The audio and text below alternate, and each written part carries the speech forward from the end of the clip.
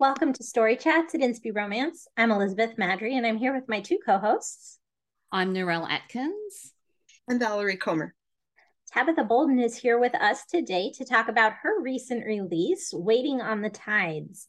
I'm going to read her bio real quick, and then we'll dive in. All right, Tabitha has a bachelor's degree in creative writing / English from Southern New Hampshire University. She's a member of ACFW and has been writing since 2015. When she's not homeschooling her kids, you will find her curled up with a book. Tabitha's genre of choice is contemporary Christian romance, which she describes as adventure with heart. Thank you, Tabitha, for being here. Thank you for having me. So we're going to start off, as we often do when we have these author spotlights, by having you give us the author's synopsis of the book. So not reading the back, just tell us about the book. Waiting on the Tides is a little bit of a grumpy sunshine. So we have a little bit of an age gap, which that was the intention of the book. I have a younger college-aged female character who is the sunshine of the trope, and then we have a little slightly older single father who doesn't want anything to do with her, basically not really her entire generation, but he has this bit of a prejudice against the younger generation. He considers himself a little too old and a little too tired to deal with the drama. So of course I had to throw them together, and I had to make her the babysitter. She actually works at his preschool where his daughter goes to school at.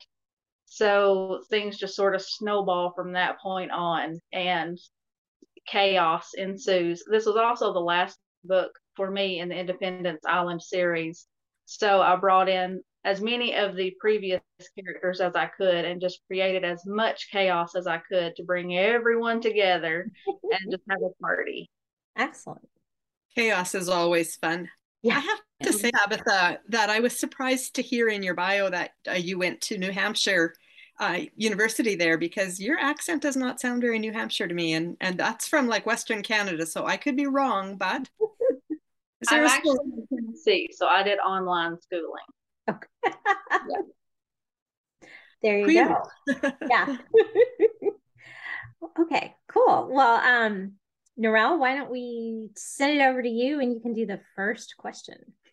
No problem. Okay, so I'm going to read my question so I actually just get it wrong. At least it's not as early as we often start recording. But anyway, so the Independence Island series. So for anyone who's never heard of this series before, it's CCR and there's 30 books in total. So there are 6 authors who have written 5 books each, right? So 6 by 5 equals 30. So the math works. And there's 5 islands, and each story is set on a different island. So I've read in order probably 3 of Carolyn Miller's books in the series, and those 3 books were quite closely connected in terms of setting, character. And the series, for anyone who has never heard of it before, is also in Kindle Unlimited. I did my homework and I did check that. So my question is for Tabitha is, how would you recommend readers tackle reading a series as big as the Independence Islands? How would they approach it? So would you start at book 1 and then work your way through to book 30? There are people in the chat here that love starting at book 1 and working their way through.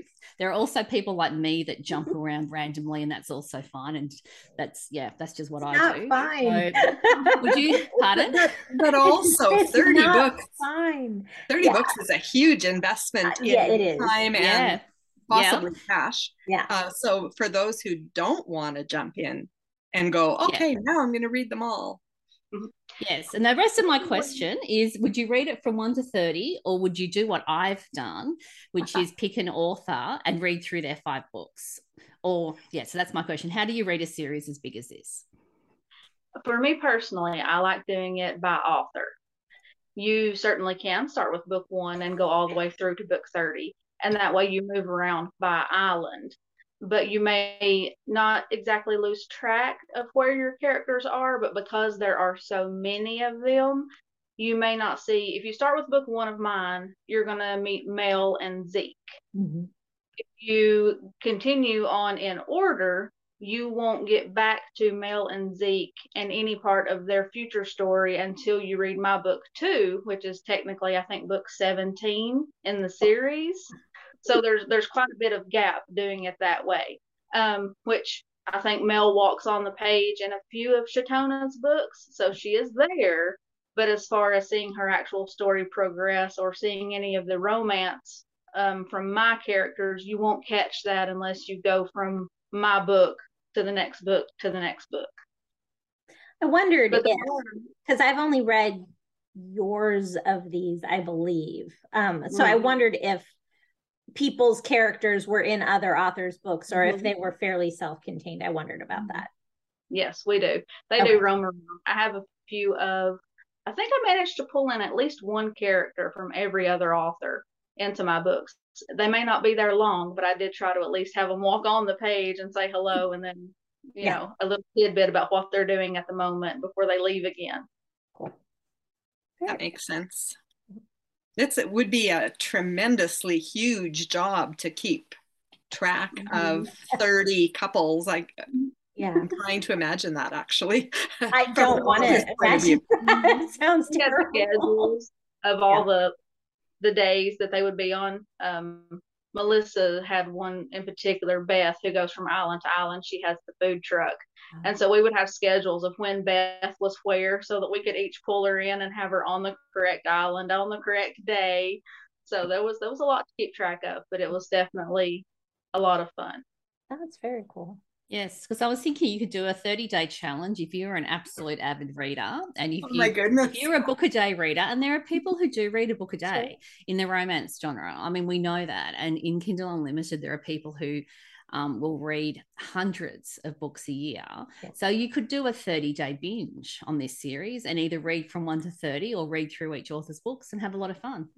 Because by then, if you were really doing it one book a day, you'd still have remembered. Well, in theory, you'd still have remembered. Probably. Yeah. Maybe. Maybe. These are a lot of books 17 days later. If you're reading a book a day, it might not. Yeah. What's the average length of these books, Tabitha? 50,000 words. So about 200 pages. Okay. So a short novel, but definitely not a novella. You could do it in a day, but it's not as fast as a novella for sure. Yeah. Yeah.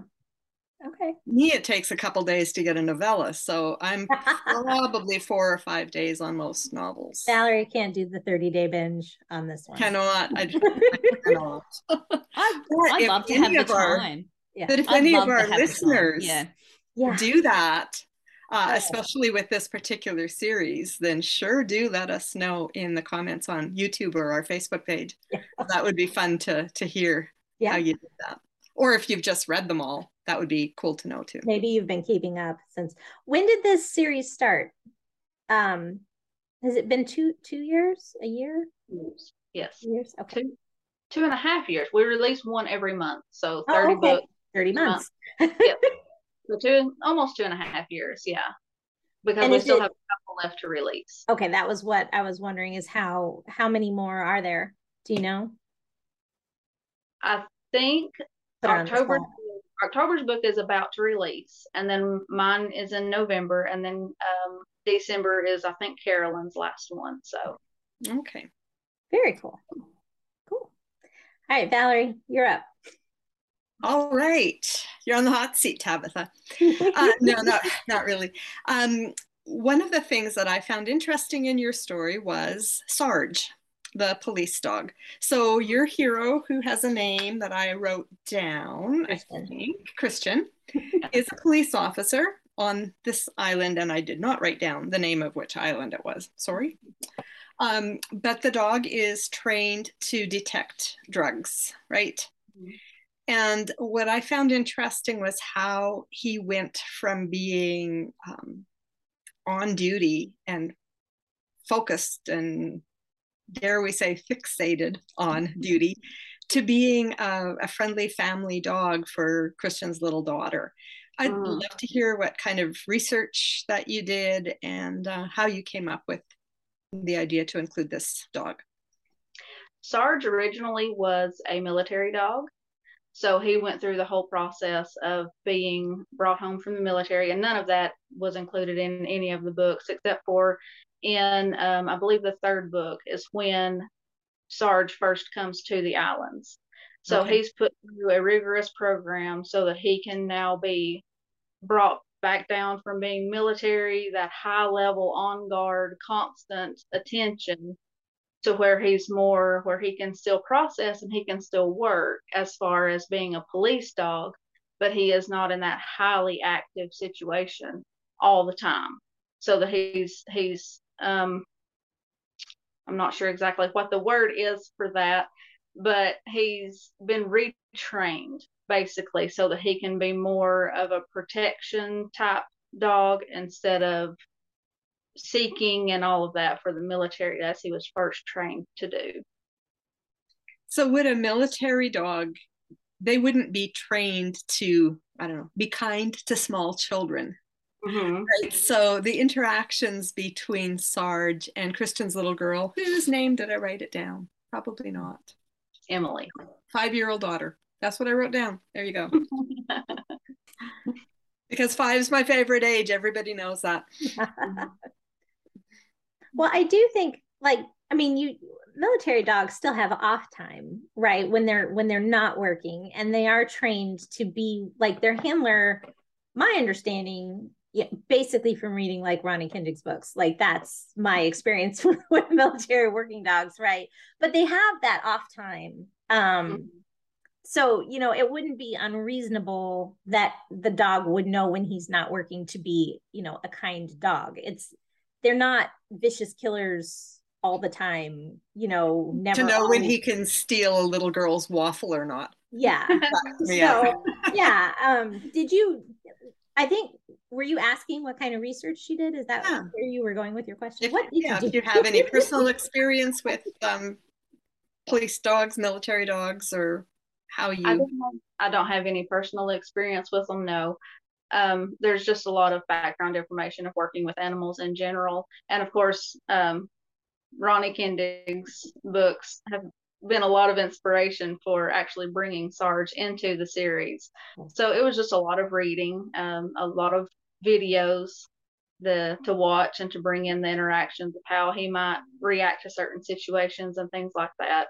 But he did spend, I think I had him about 2 years that he was with Trent and a few others, basically getting reconditioned so that he would not be that fiercely attack mode, so that he could interact with Emily and with others without being constantly a risk, which is actually something that I think Abby brought up whenever she first met Sarge, because her first interaction with Christian was a little bit intense, and so Sarge took on that protective mode, and that was one of the first questions she asked is he safe to be around Emily? I liked that. Of course, I didn't write the heroine's name down, and I'm sorry. I've just had too many things as I was preparing for the podcasts to remember all the details every time. So the young lady, the teacher, Abby, thank you. When she like touches Christian and the dog like goes, and she's like, whoa. I thought that would really add quite a different level to a potentially romantic relationship. If you're always like, what's the dog going to do if I come close to this guy? Yeah. And that was because he had his vest on at the time. So he was in on mode because he had his vest on. He knows that when his vest is on, he's working. And when it's off, he can relax. Yeah. So would he not be trying to protect Christian from Abby or anyone else when he's not on duty if he thought his master was at risk from this woman wanting to kiss him?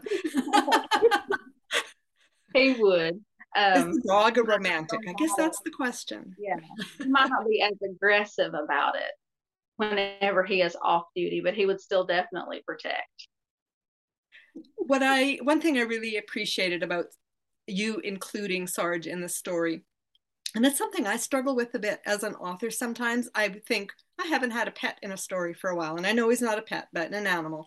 And so I should definitely add one this time. And so I do, but I keep forgetting it's present. And and the animal, the dog or the cat, may or may not actually be important to the story in any way. They're just like there because we need well-rounded characters, and everybody likes animals in their stories. But you made Sarge like not just important in those moments, but all throughout the story. And was that a challenge to do? Did you sometimes forget Sarge existed, or how did that go? Sarge very much took on a personality all of his own. He almost became like his own little character as we were going through. And I knew, as important as he was with Abby and Christian during their very first meeting, I definitely wanted him to have that same sort of presence in the conclusion. Even if it was maybe a little bit milder, I still wanted him to be a major part of that moment. You did a good job pulling that puppy in, that not so Swedish puppy. Not so puppy. Not so puppy. Very good. Cool. So my question, and you mentioned it at the start when you were describing the book, is this is Grumpy Sunshine. And so I have sort of multi-pronged, multifaceted question. What do you enjoy about writing Grumpy Sunshine? And what are sort of the pitfalls of it? Was it hard for you, or did you feel like it was a pretty easy trope to keep going? I've tried sometimes to have a grumpier character. But while I'm not, Little Miss Sunshine myself, I have a hard time keeping someone being super grumpy in my books, because it's like, you're really obnoxious and I don't feel like dealing with you, so you need to fix your attitude. So the mom in you coming out. Did you at all, or tell us a little bit about writing Grumpy Sunshine, and would you do it again? I actually, and I didn't realize it until recently, that it was a Grumpy Sunshine trope. I think I sort of forget what tropes even are when I'm writing, and then I have to get to the end of the book and I'm like, wait, what did I just do? So I think Abby was actually the harder one to write, because I'm more in the middle area of Grumpy Sunshine. So, and my family, I say this all the time, my family is incredibly sarcastic. So Grumpy comes easily to me from that point of view, because I can always throw sarcasm at the situation, and it can come off as grumpy sometimes. Right. And sometimes Christian means that intentionally to sort of show the grumpiness. But the sunshine part of Abby, it was hard sometimes to keep her in that mode, because she did have quite a few things happen to her as the story progressed. So it was a bit of a challenge to keep her upbeat throughout the whole thing. There. Okay, I can see that. I would struggle to have like super perky all the time too, because that's not my go-to either. So yeah. I think she had a few moments where she came down a little bit and was more on a maybe what you would call an average sunshine level instead of being way up here. So but we all have days like that, right? Days when we're like, yes, let me challenge everything. Maybe Beth doesn't, but most of us do. And other days where everything just seems just too hard. So I think we do all have those highs and lows, even if we tend to live kind of more in that middle range. So yeah, to portray a character that's usually, if not always, way up there or way down there is harder. Yeah. And then there was the age difference thing too, eh? You had fun with playing that off. Yeah, Abby's about 23, I think, and then Christian is 10 years older, so he's about 33, almost 34. So there was a little bit of an age gap there. I will say that didn't stand out to me as much. I feel like, if anything, it was sometimes a little obvious, because Abby's sunshine sometimes felt like immature. So I was like, okay. But there were moments when I was like, oh right, she's young. There weren't a ton of those, which I think is nice in an age gap, because you want to believe that the relationship's going to work later, which if there's always like this huge difference between them, you're like, they are never going to figure it out in the long term because it's just too much. I also appreciated that there wasn't really a big power balance for all that there was an age gap, because sometimes, again, with age gap issues, you have a power balance issue as well, and then that can be problematic. Well, that's true. That wasn't an issue in this story. No. Yeah. But I couldn't imagine Abby being single at Christian's age either. Does that make sense? Yeah. Someone would have snapped her up. She's very sweet. Honestly. Yeah. Somebody who wanted more and more sunshine. Yeah. Yeah. Sunshine's attractive though. Yep. And she's very comfortable with who she is, and knowing that she's young and that she comes off as immature, and she wants to grow and she wants to present as that capable adult, and yet she's pretty okay with just being young. When I've written some age gap stuff too, I mean, you kind of have to have the character realize, or the other character, that the only cure for that is time. I mean, you're as old as you are. You can't, you're not going to suddenly act 30 when you are, in fact, 23, and people around us don't either. So the only cure for that's time. And it's not like you can snap your fingers and go, oh, now I'm mature. Here's 10 years of life experience and you wake up brand new. Yeah. Something like that. Yeah. So what is next for you? You said this was your last one for Independence Islands. What's coming next in romance world for you? I'm moving to the Swamele Islands. We're going to the Pacific Northwest, and we are going to write a 3-book series for each of us. That is, I honestly have forgotten how many of us there are in that series right now. We're still writing the first books. We're just getting the first books turned in and sort of processing everything that's happened. So, but yes, we do have more islands coming. So it's a similar premise, but a new location and some different authors. Is that correct? Or all different authors? Some new. There are a few of us moving from the Independence Islands to the Swamele Islands, but then there are some new ones as well. So these are somewhere in the Seattle area and the Juan de Fuca Strait area? We're going towards Hawaii, New Zealand. Oh, way out there. Okay. Oh, in my side of the world. Pacific, so it's Pacific Islands. So you're going international with this one. Okay. Oh, cool. I thought that sounds exciting. I heard Pacific Northwest, so I thought Seattle area too. I was like, oh, up in Valerie's. That's where the islands are. Yeah, down in. And then I'm thinking rainy islands as well. Right, that's sunshine. Yeah. So when is the first one of those coming out, or your first one in that series? My first one in that series should be June of next year, if I'm not mistaken. Cool. Okay. And does the series start? What number book are you?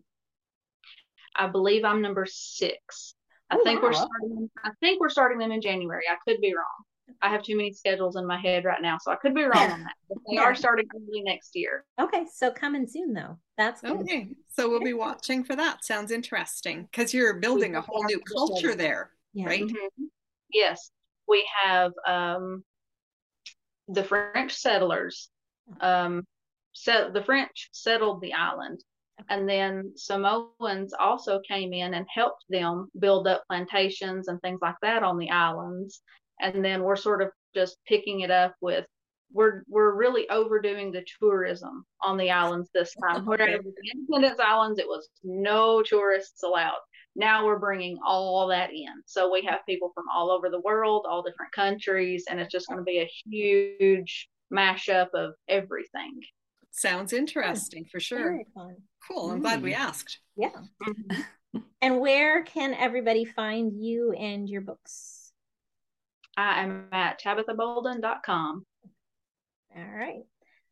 I hoped that was what it was, because that's always easier to remember, but it's also always good to ask. So we are like right on time. So do you two have any final thoughts or questions about the book? No, I think we've covered what I had written down anyway. Yeah, no, Tabitha, I'm good. Do you have anything else you just want to make sure gets said? I think I'm good. Okay. All right. Thank you so much for joining us. And if you are watching or listening, thank you for doing that as well. We'd love to hear your thoughts if you've read this book or any of the Independence Islands books. Leave us a comment in the YouTube channel or our Facebook page for Story Chats. And if you are over on YouTube, don't forget to subscribe and hit the notification bell while you're there so you never miss an episode. And we will look forward to seeing you again next week. In the meantime, don't forget to fall in love with a good book. Bye, guys. Bye. Bye, everyone.